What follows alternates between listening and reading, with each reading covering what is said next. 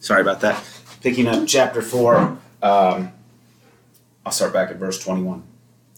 And the Lord said to Moses, "When you go back to Egypt, see that you perform before Pharaoh all the wonders that I have put in your power. But I will harden his heart, so that he will not let the people go. Thence you shall say to Pharaoh, 'Thus says the Lord, Israel is my firstborn son. I said to you, let my son go, that he may worship me. But you refused to let him go. Now I will kill your firstborn son.' On the way, at the place where they spent the night, the Lord met him and tried to kill him. But Zipporah took a flint and cut off her son's foreskin and touched Moses' feet with it and said, 'Truly, you are a bridegroom of blood to me.' So he let them alone.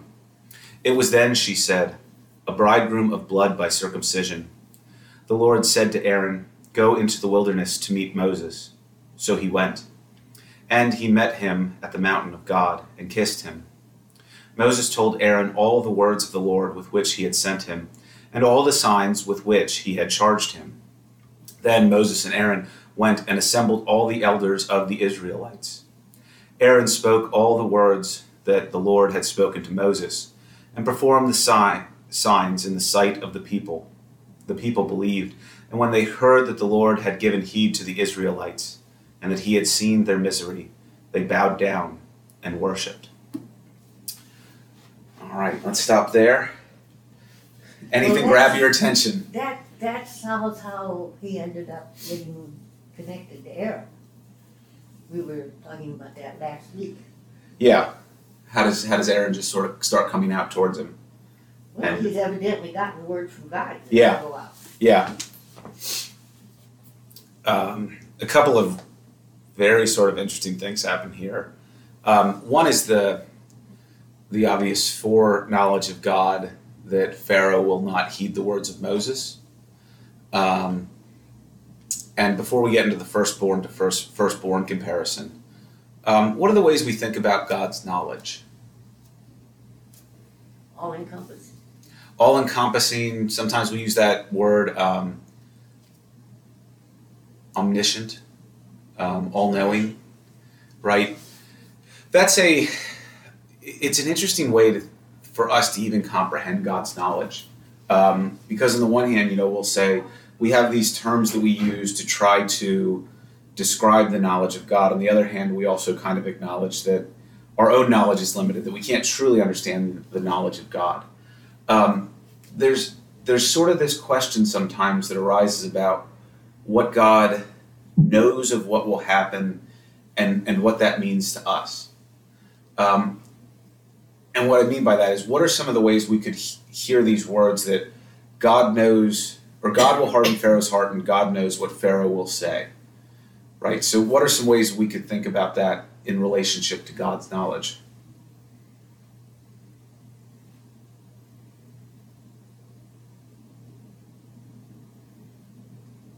Well, he hasn't been there before and seen people, but he has good knowledge of people. And that's one of the distinctions that I think sometimes it's easy for us to kind of rest on an idea that God knows everything that will happen, like knows the future. And there are points of Scripture where it seems like that's probable or possible. And in a sense, we also describe God as being timeless. So God is in the past, God is in the present, God is in the future. There's another way that we see God reflected in Scripture, Mary, closer to what you're saying, that God is, in being so wise, in being all-knowing in a sort of sense of knowledge and wisdom, it's not necessarily knowing the future as we sometimes think about, like, seeing into the future, but maybe more so like knowing what will happen because of wisdom. So there's a fine line there. It's maybe the best way I can describe it. So here, I'll take these strange set of Christmas lights that for some reason was on the floor. Okay, I'm going to hold my hand out and I'm going to drop it. What's going to happen? It'll fall on the floor. Have you predicted the future? No, I applied the law of gravity. Applied the law of gravity, applied wisdom, applied knowledge. So it's just one of those. It's one of those lines where sometimes when God is looking into the future, maybe it's that God knows the future in sort of that future teller sense, but maybe it's just that God is all wise, just the way that we can sort of anticipate and predict things to happen. But God's going to have a much greater level of accuracy with that than we are. Obviously, to that end, God's knowledge of what will happen really foreshadows and predicts and tells the final plague that will befall the Egyptian people, the one that will ultimately sort of break Pharaoh's resolve in the death of the firstborn, the Passover, and that is, well, we'll save Passover. We'll talk about that when we get there, because Exodus raises for us a whole lot of questions about, how God works, and I think rightly so. But we'll save that. All right, one last really interesting thing that happens. Moses is attacked, in a sense, by who?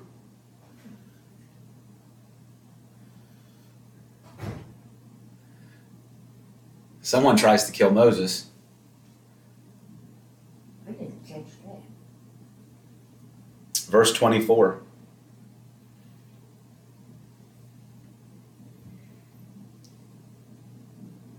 Mary, what's verse 24 say in yours? At a lodging place on the way to the Lord, the Lord met him and sought to kill him. Oh! Yeah. So God wanted to kill Moses. Well, He's testing him. I think that's it right there. Yeah. You're going to be chicken and run away, or are you going to go through with all of this? It's a test of courage. Has God ever attacked someone before in Scripture, having come through Genesis? Yeah. He fought with,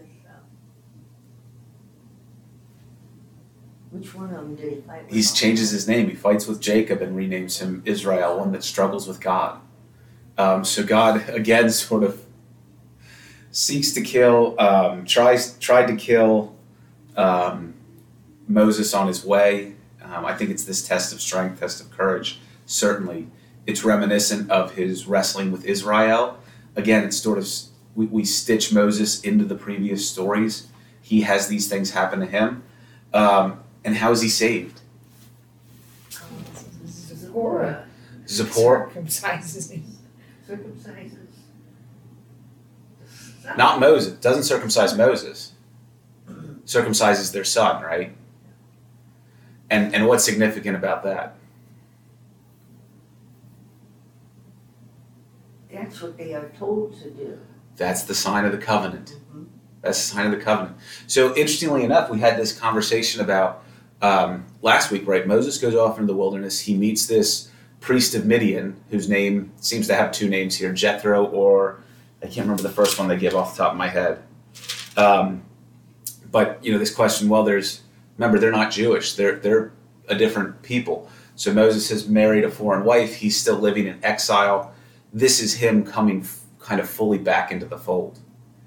The covenant's carried on through circumcision of his son, and it's his foreign wife that does it.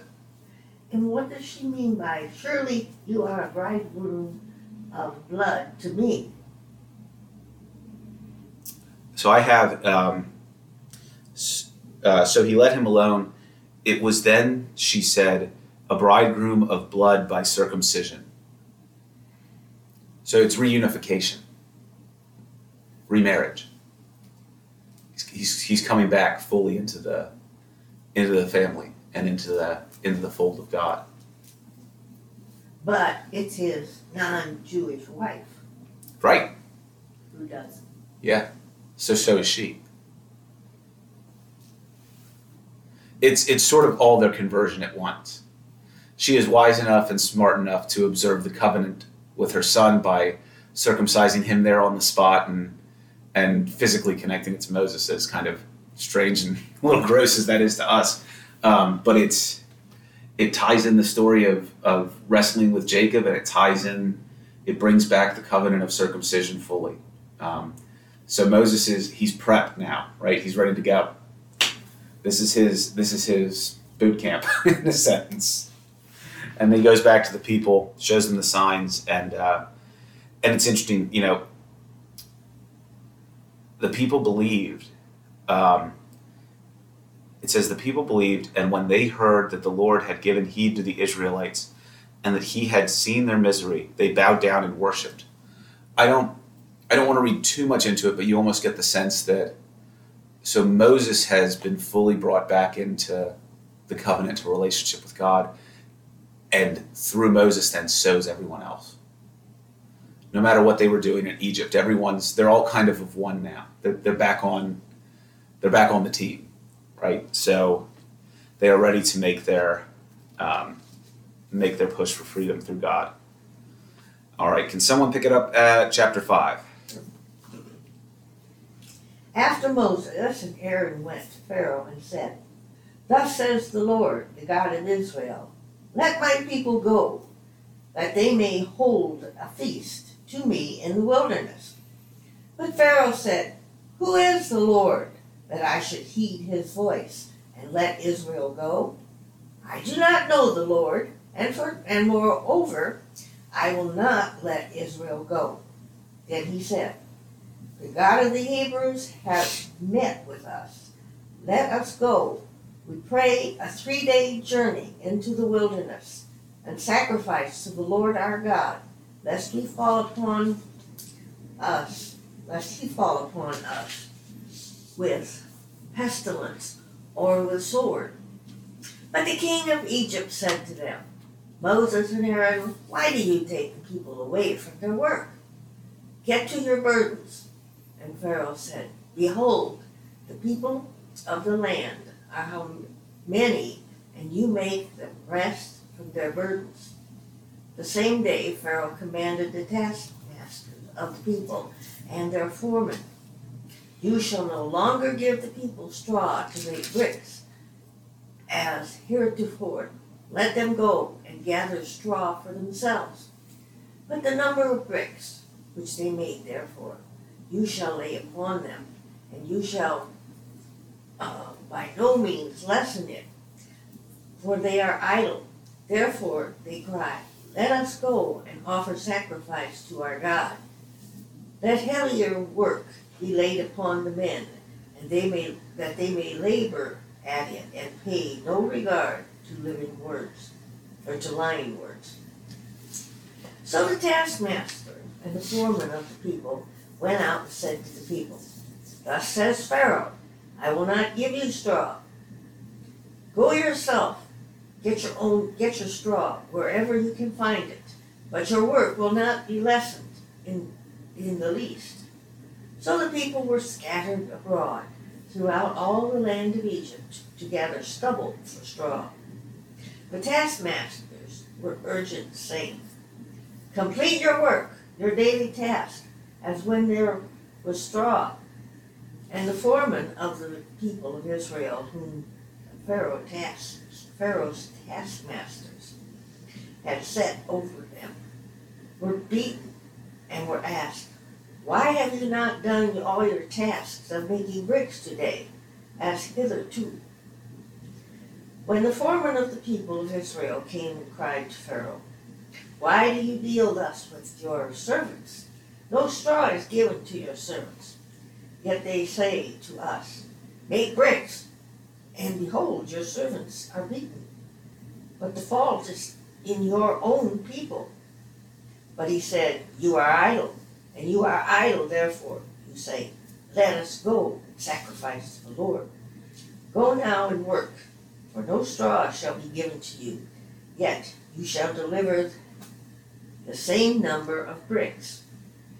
The foreman of the people of Israel saw that they were in evil plight when they said, "You shall by no means lessen your daily number of bricks." They met Moses and Aaron, who were waiting for them, and they came forth from Pharaoh. And they said to them, "The Lord took upon you and judged, because you have made us offensive in the sight of Pharaoh and his servants, and have put a sword in their hand to kill us."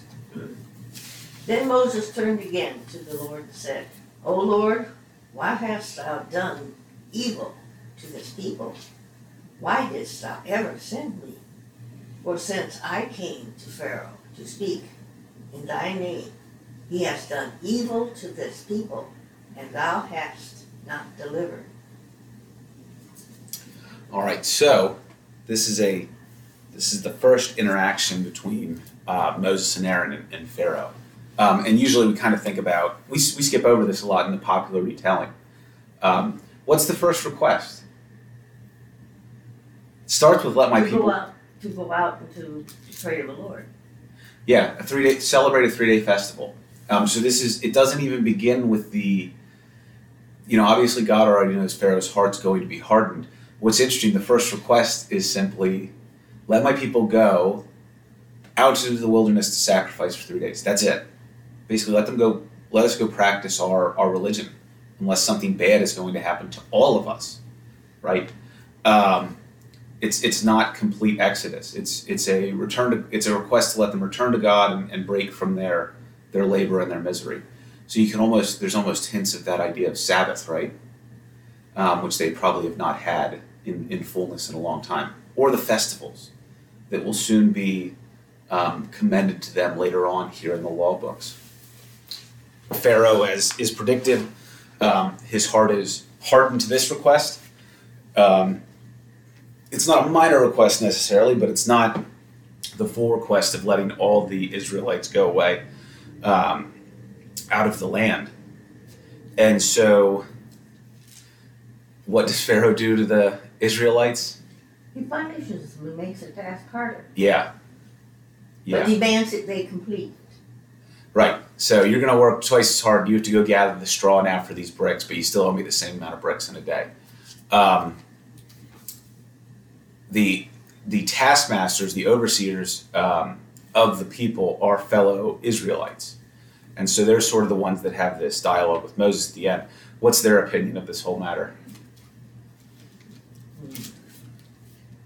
They made a really ruined life for them. Yeah. What the heck have you and Aaron done? Like, you've made things worse. You didn't make things better. So now, if you're Moses and Aaron, you're still convinced. You have this experience with God, but you're getting it from both ends. Pharaoh is ultimately incorrect, but short-term shrewd here in his reaction to Moses and Aaron, in that this group seems united. They come, they want this thing given to them, and he makes things harder to try to break their spirits and to turn the people against Moses and Aaron, which it seems like succeeds to some extent. So let's pick it up, chapter 6. Then the Lord said to Moses, "Now you will see what I will do to Pharaoh. Because of my mighty hand, he will let them go. Because of my mighty hand, he will drive them out of his country." God also said to Moses, "I am the Lord. I appeared to Abraham, to Isaac, and to Jacob as God's Almighty, but by my name, the Lord, I did not make myself known to them. I also established my covenant with them to give them the land of Canaan, where they lived as aliens. Moreover, I have heard the groanings of the Israelites, whom the Egyptians are enslaving, and I have remembered my covenant. Therefore, say to the Israelites, I am the Lord, and I will bring you out from under the yoke of the Egyptians. I will free you from being slaves to them, and I will redeem you with an outstretched arm and with mighty acts of judgment. I will take you as my own people, and I will be your God. Then you will know that I am the Lord your God, who brought you out from under the yoke of the Egyptians. And I will bring you to land I swore with uplifted hand to give to Abraham, to Isaac, and to Jacob. I will give it to you as a possession. I am the Lord." Moses reported this to the Israelites, but they did not listen to him because of the discouragement and cruel bondage. Then the Lord said to Moses, "Go tell Pharaoh, king of Egypt, to let the Israelites go out of his country." But Moses said to the Lord, "If the Israelites will not listen to me, why would Pharaoh listen to me, since I speak with faltering lips?" Now the Lord spoke to Moses and Aaron about the Israelites and Pharaoh, king of Egypt, and he commanded them to bring the Israelites out of Egypt. So that's a we've seen this with Moses already, right? God has told him to do something, but he's discouraged. On 2 accounts, he again brings up his faltering lips. Is sometimes we think probably maybe he had a stutter, or some such effect to his speak. But also, it's just he's talking with God, and God tells him to do something, and Moses again is arguing with God. Oh, I can't do that. No one's going to listen to me. Your own people won't listen to me. Pharaoh's not going to listen to me. Pharaoh has broken their spirits as he intended by doubling up the work, but it will not dissuade God. I am going to let's skim through the genealogy here, verses 14 to 27. The following are the heads of their ancestral houses: the sons of Reuben, the firstborn of Israel. We have one of these genealogy lessons down to Aaron and Moses. So again, if you're on Sunday in the sermon, I was talking about these as being family stories, and that sort of extreme importance. So when God is talking to Moses and Aaron, he again emphasizes, I am the God of their ancestors, of Abraham, of Isaac, of Jacob, of Abraham, of Isaac, of Jacob, again and again. So now here in the text, we get this fully laid out sort of, well, where do Moses and Aaron come from? This is where Moses and Aaron come from, and even a bit to where they're going. All the way to, these are the heads of the ancestral house of the Levites by their families. It was the same Aaron and Moses to whom the Lord said, bring the Israelites out of the land of Egypt, company by company. It was they who spoke to Pharaoh, king of Egypt, to bring the Israelites out of Egypt, the same Moses and Aaron.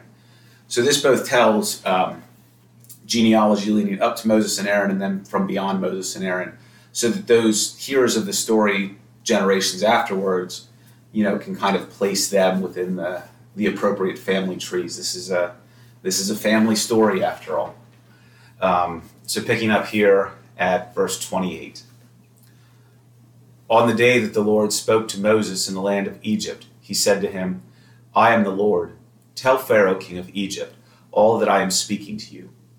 But Moses said in the Lord's presence, since I am a poor speaker, why would Pharaoh listen to me? The Lord said to Moses, see, I have made you like God to Pharaoh, and your brother Aaron shall be your prophet. You shall speak all that I command you, and your brother Aaron shall tell Pharaoh to let the Israelites go out of his land. But I will harden Pharaoh's heart, and I will multiply my signs and wonders in the land of Egypt. When Pharaoh does not listen to you, I will lay my hand upon Egypt and bring my people, the Israelites, company by company, out of the land of Egypt by great acts of judgment.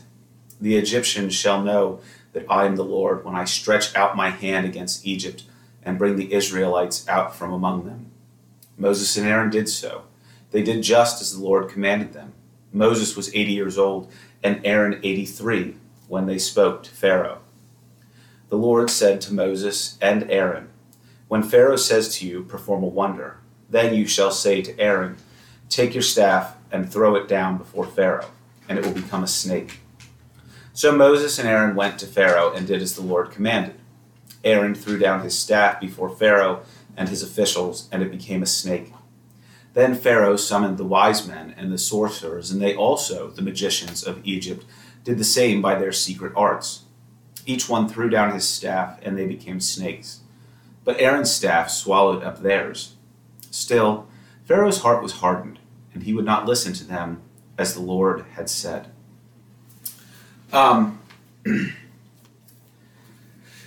The magicians, the wise men, the sorcerers of Egypt. Just a note about them, as we have become increasingly, I would say actually increasingly monotheistic. Now, Judaism has always been monotheistic and has only acknowledged the one God as the God of the universe. That said, certainly in the time of the Exodus, there would have also been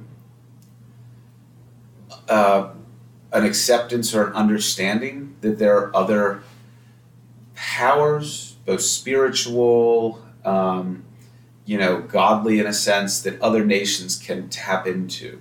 So sometimes Scripture sort of out and out acknowledges the existence of these other gods as being not God, but spiritual beings. And sometimes it's more along the line of, well, they don't really exist at all.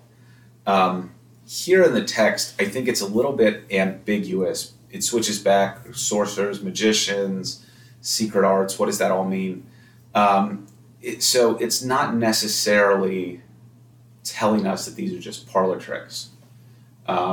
Maybe it is that they have also these sort of capabilities to do secret or dark arts as magicians of Pharaoh, or maybe they are tricks. It's a little vague. But there are certainly other powers and other gods out there, and that's why people go and worship. That's why they're tempting to be worshipped. If they just believed that there was only God and everything else was just completely without power, you wouldn't be lured into idolatry, worship of other gods. It wouldn't make any sense. So it's just a note about that. Sometimes we're a little bit too quick to look through a modern lens and say, well, they're just doing a magic trick. Well, that might not have been the way that the folks during the time of Exodus or for generations after would have understood what was going on here. All right, Mary, pick us up at the first plague, verse 14. Then the Lord said to Moses, Pharaoh's heart is hardened.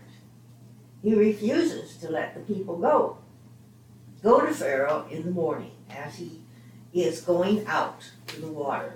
Wait for him by the river's brink, and take in your hand the rod which was turned into a serpent. And you shall say to him, the Lord, the God of the Hebrews, sent me to you, saying, let my people go, that they may serve me in the wilderness. And behold, you have not yet obeyed. Thus says the Lord, by this you shall know that I am the Lord. Behold, I will strike the water that is in the Nile with the rod that is in my hand, and it shall turn to blood. And the fish in the Nile shall die, and the Nile shall become foul. And the Egyptians will loathe to the drinking of the Nile. And the Lord said to Moses, say to Aaron, take the rod and stretch it out your hand over the waters of Egypt, over their rivers, their canals, and their ponds, and all their pools of water, that they may become blood. And there shall be blood throughout the land of Egypt, both in vessels of wood and in vessels of stone. Moses and Aaron did as the Lord commanded, in the sight of Pharaoh and in the sight of his servants. And he lifted up the rod and struck the water that was in the Nile, and all the water that was in the Nile turned to blood. And the fish in the Nile died, and the Nile became foul, and so that the Egyptians could not drink water from the Nile, and there was blood throughout the land of Egypt. But the magicians of Egypt did the same by their secret arts. So Pharaoh's heart remained hardened, and he would not listen to them, as the Lord had said. Pharaoh turned and went into the house, and he did not lay even this to heart.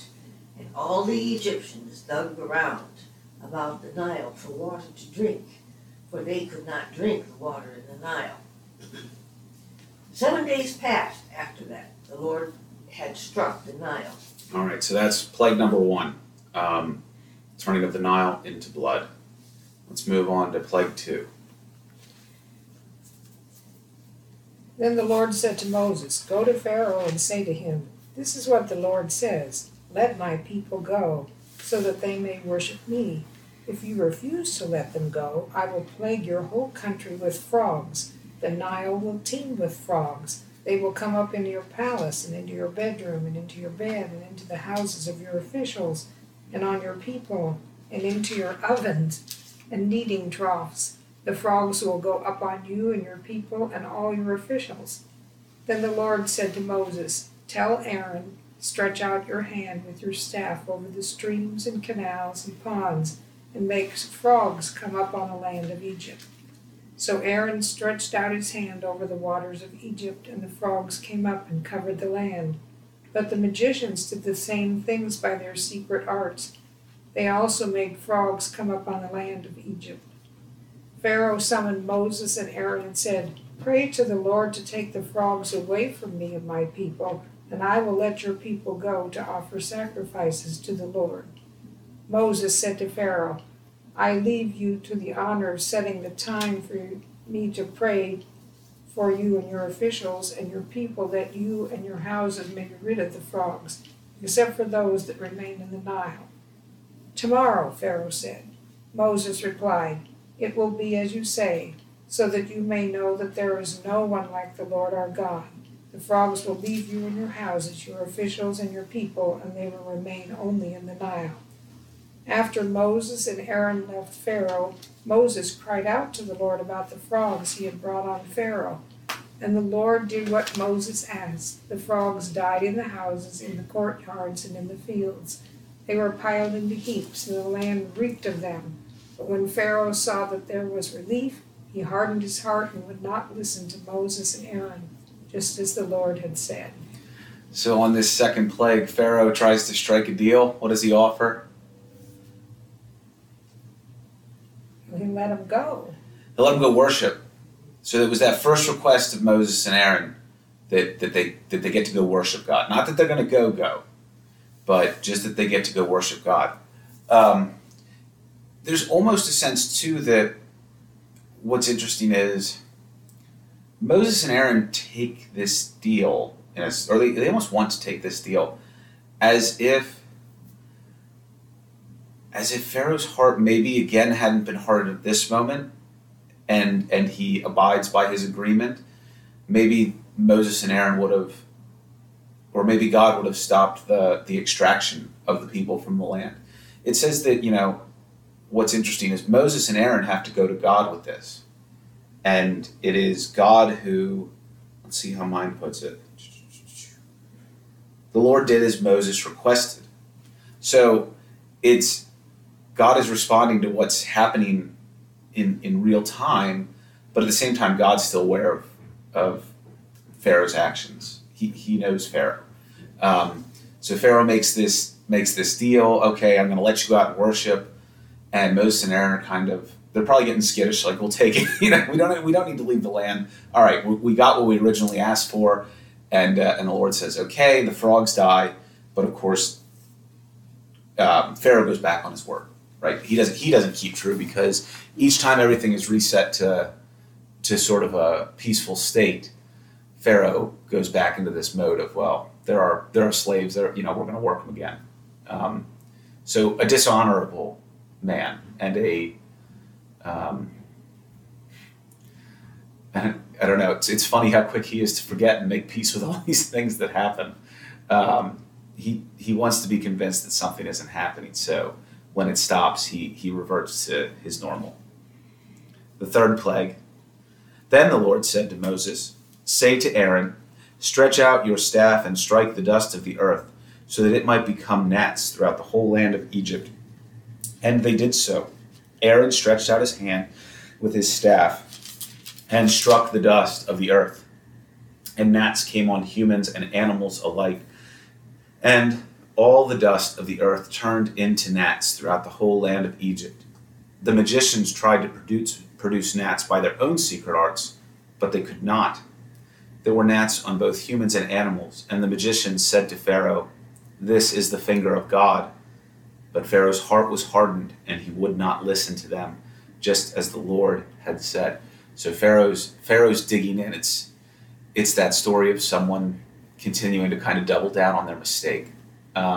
Even now, his own court officials, his magicians, have basically said, "Hey, we can't reproduce this. This is God." But it's really it's a sad and tragic story, especially once we get to the Passover, because Pharaoh, by making his own mistakes and doubling down on them, sort of like someone caught in a lie or something like that, is just digging it deeper and making it worse. And that happens to people. And we talk about hardness of heart, and hearts continue to harden. That's often what happens. So the fourth plague, flies. Then the Lord said to Moses, "Rise early in the morning and present yourself before Pharaoh. As he goes out to the water, and say to him, 'Thus says the Lord, let my people go, so that they may worship me. For if you will not let my people go, I will send swarms of flies on you, your officials, and your people, and into your houses, and the houses of the Egyptians shall be filled with swarms of flies, so also the land where they live. But on that day I will set apart the land of Goshen, where my people live, so that no swarms of flies shall be there, and that you may know that I am the Lord, that I, the Lord, am in this land. Thus I will make a distinction between my people and your people. This sign shall appear tomorrow.'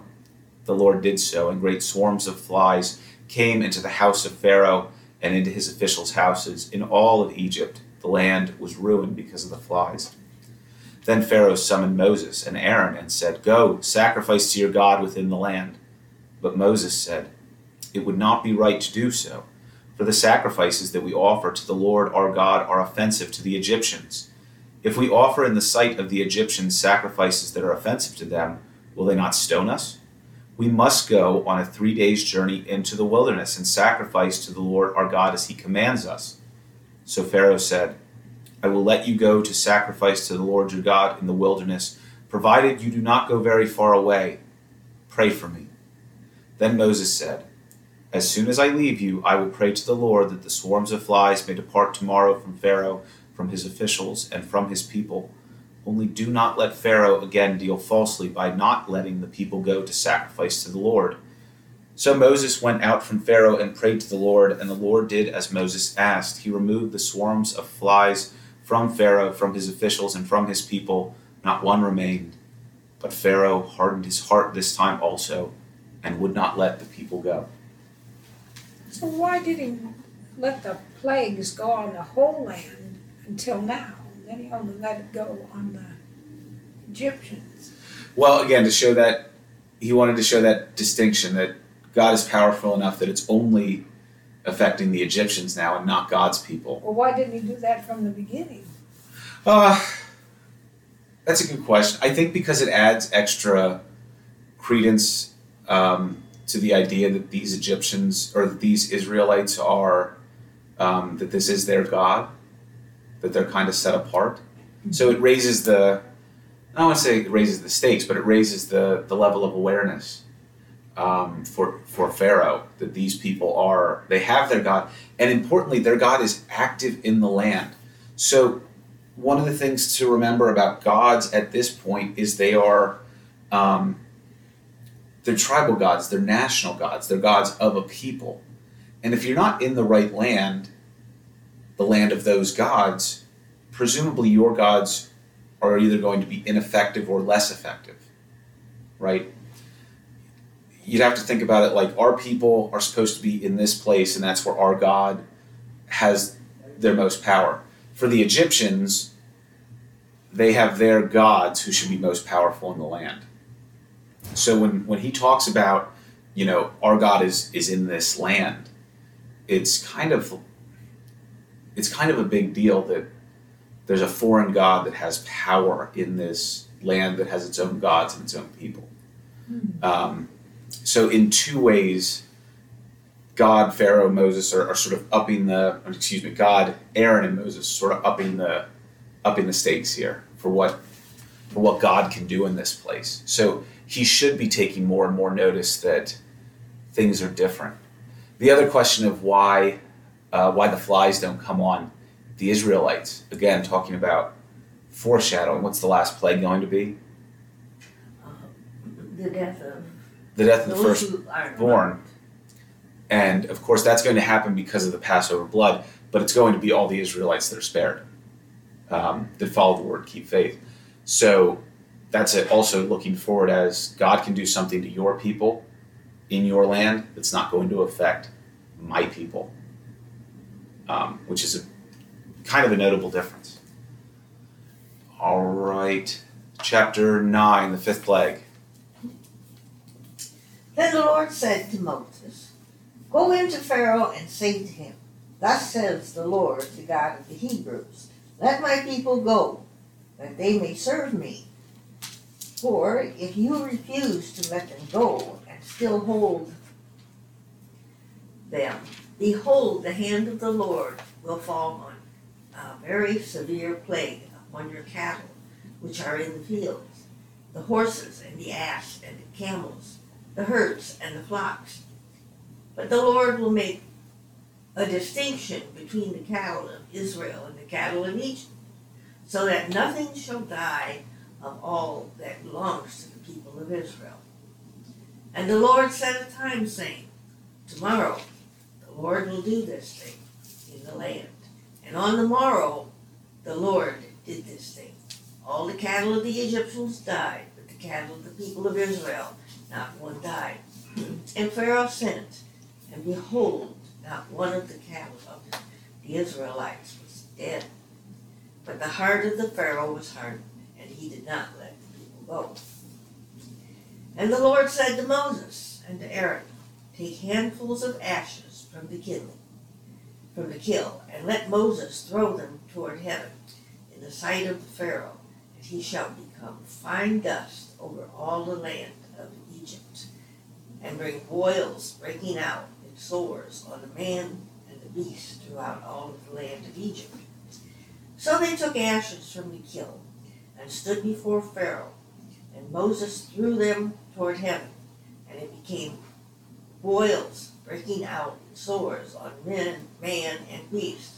And the magicians could not stand before Moses because of the boils, for the boils were upon the magicians and upon all of the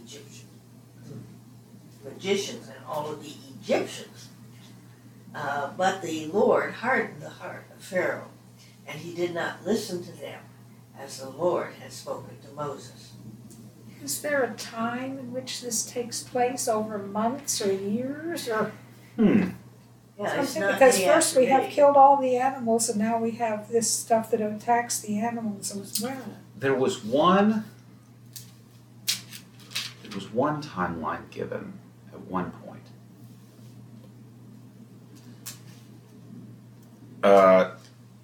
There was a week in between the first plague and the second plague. So 7 days passed after the Lord had struck the Nile. Then the Lord said to Moses. So you could maybe assume that this is a weekly occurrence. Are all the animals? Yeah, it said all the animals died.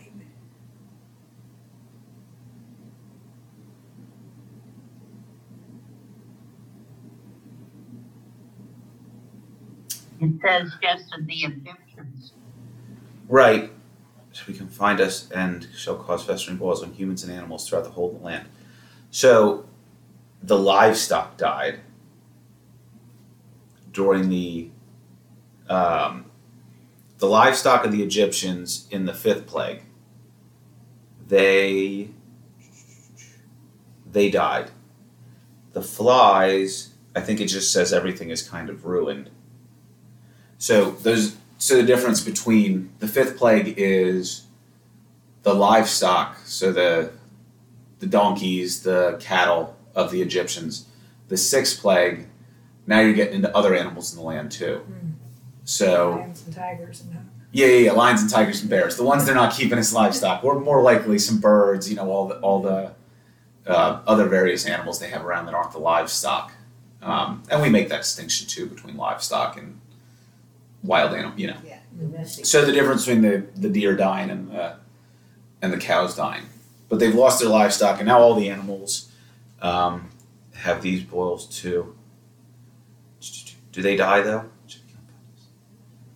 Threw it in the air. The festering boils broke Festering out. boils. Doesn't Yeah. say that people died as a result. No. All right, so that's where we're at. So the livestock of the Egyptians are gone, but there are still animals, and they're the ones with the rest of the humans that get these boils. This one doesn't say if it's limited just to the Egyptians. It just says everyone. But the Israelites, as we kind of find out, live in their own community. So it's still the land of Egypt, but they're in this Goshen. So they're in a little bit of a different place. So they might not have. It's a little unclear whether it's affecting everyone, or whether it's just the Egyptians. All right, let's pick it up with the seventh plague at verse 13. Then the Lord said to Moses, "Get up early in the morning, confront Pharaoh, and say to him, 'This is what the Lord, the God of the Hebrews, says. Let my people go, so that they may worship me. Or this time I will send the full force of my plagues against you and against your officials and your people, so that you may know that there is no one like me in all the earth. For by now I could have stretched out my hand and struck you and your people with a plague that would have wiped you off the earth. But I have raised you up for this very purpose, that I might show you my power, and that my name might be proclaimed on all the earth. You still set yourself against my people and will not let them go. Therefore, at this time tomorrow I will send the worst hailstorm that has ever fallen on Egypt, from the day it was founded till now.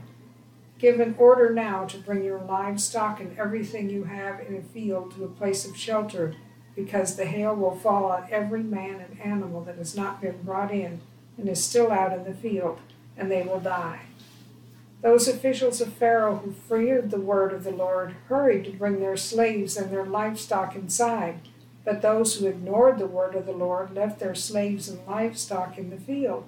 Then the Lord said to Moses, 'Stretch out your hand toward the sky, so that the hail will fall over all Egypt, on men and animals, on everything growing in the fields.'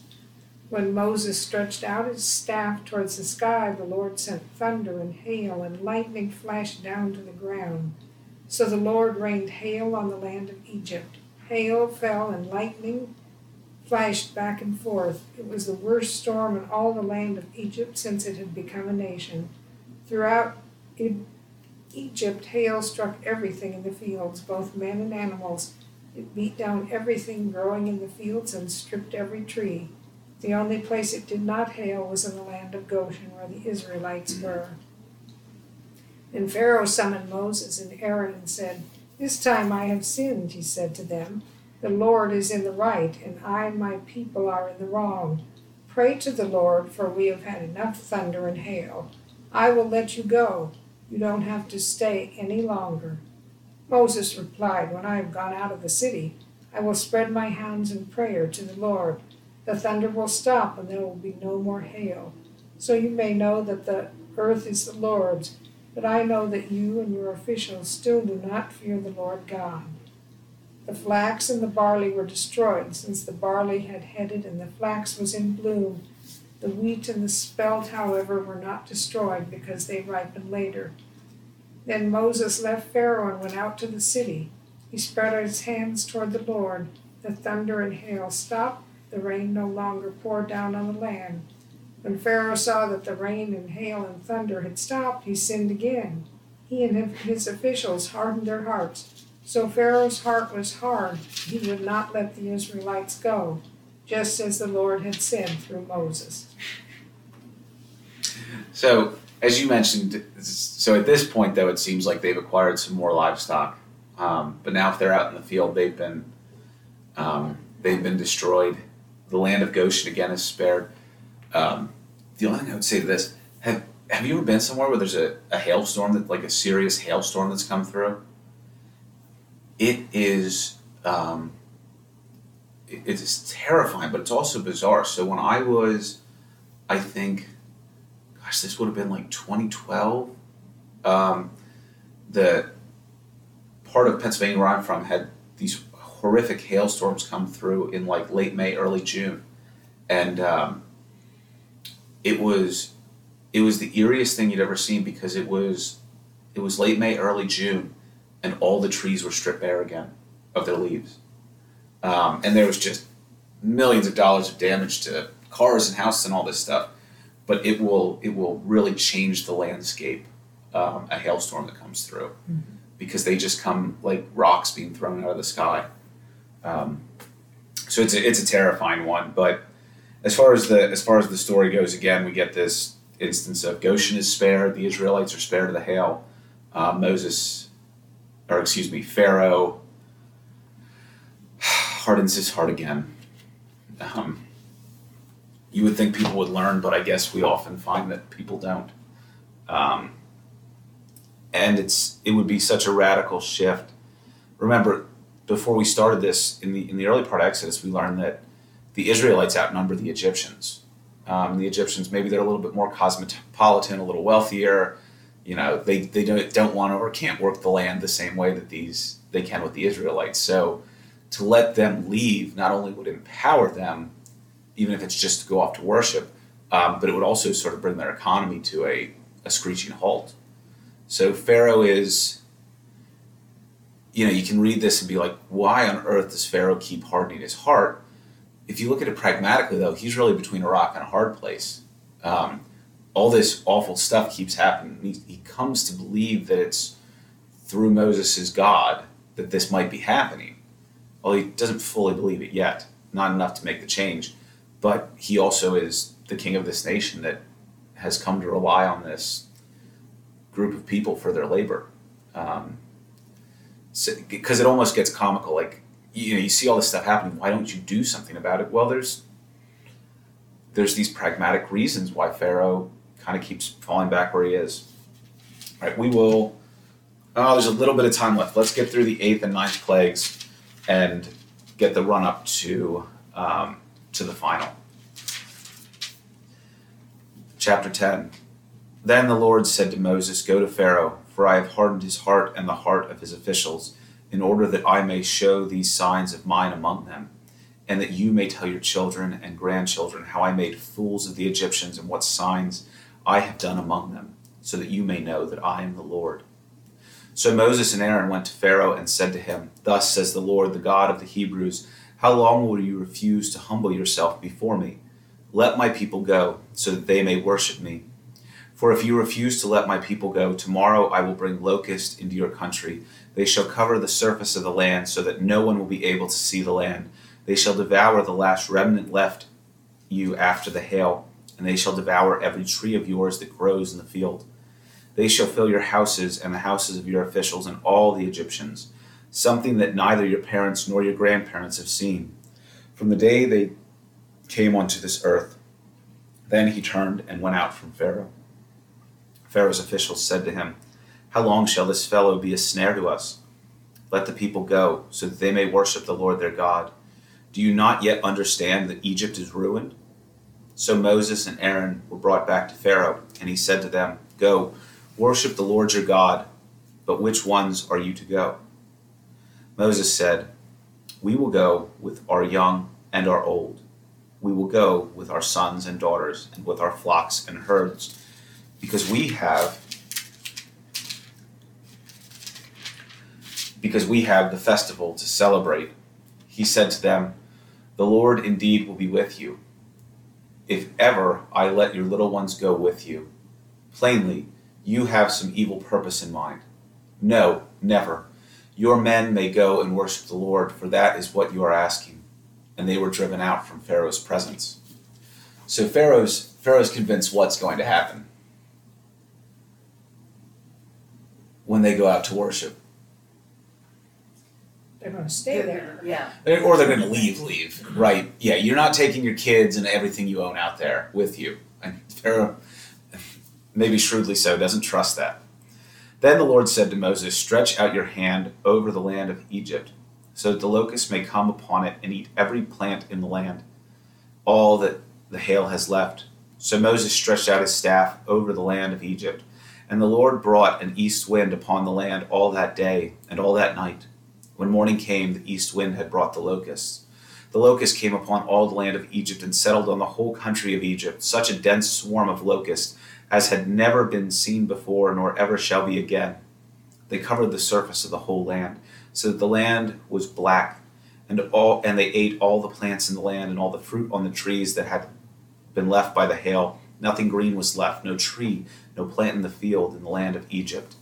Pharaoh hurriedly summoned Moses and Aaron and said, "I have sinned against the Lord your God and against you. Do forgive my sins just this once, and pray to the Lord your God that at the least he remove this deadly thing from me." So he went out from Pharaoh and prayed to the Lord. The Lord changed the wind into a very strong west wind, which lifted the locusts and drove them into the Red Sea. Not a single locust was left in all the country of Egypt, but the Lord hardened Pharaoh's heart, and he would not let the Israelites go. Then the Lord said to Moses, "Stretch out your hand toward heaven, so that there may be darkness over the land of Egypt, a darkness that can be felt. So Moses stretched out his hand toward heaven, and there was a dense darkness in all the land of Egypt for 3 days. People could not see one another, and for 3 days they could not move from where they were, but all the Israelites had light where they lived. Then Pharaoh summoned Moses and said, "Go, worship the Lord. Only your flocks and your herds shall remain behind. Even your children may go with you." But Moses said, "You must also let us have sacrifices and burnt offerings to sacrifice to the Lord our God. Our livestock also must go with us. Not a hoof shall be left behind, for we must choose some of them for the worship of the Lord our God, and we will not know what to use to worship the Lord until we arrive there." But the Lord hardened Pharaoh's heart, and he was unwilling to let them go. Then Pharaoh said to him, "Get away from me. Take care that you do not see my face again, for on the day you see my face you shall die." Moses said, "Just as you say, I will never see your face again." And we will conclude there for the day, leading up to the final plague. 2 things to consider. So remind me when we meet next week. We will begin with this question: why does it say the Lord hardened Pharaoh's heart? I think that's something to dwell upon. And just as a final tidbit, we've come to plague number what? 10.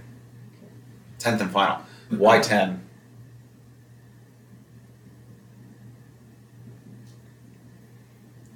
It's Well, good. we haven't had the death of your firstborn. That's going to be 10. We're coming up to the That's final gonna be plague. 10. There are 10 plagues. We're coming up to the final one. Why 10? It's a good Bible number. It's a good Bible number of completeness. So Pharaoh has been given these 9 chances. Interestingly enough, and I don't think this ever gets emphasized enough in the telling of the story, when we kind of tell it popularly, throughout all 9 of the first plagues, what has been the request? Go out and worship. Go out and worship. 3 days. One festival. That's it. We'll come back. We'll return to Goshen, return to our labors. The request so far has just been to go out and worship God. And that's what Pharaoh is refusing. So we'll leave it there. Let us pray. The Lord be with you. And also with you. Lord, remember us in your kingdom and teach us to pray. Our Father, who art in heaven, hallowed be thy name. Thy kingdom come, thy will be done, on earth as it is in heaven. Give us this day our daily bread, and forgive us our trespasses, as we forgive those who trespass against us. And lead us not into temptation, but deliver us from evil. For thine is the kingdom, and the power, and the glory, forever and ever. Amen. Bye, Jean.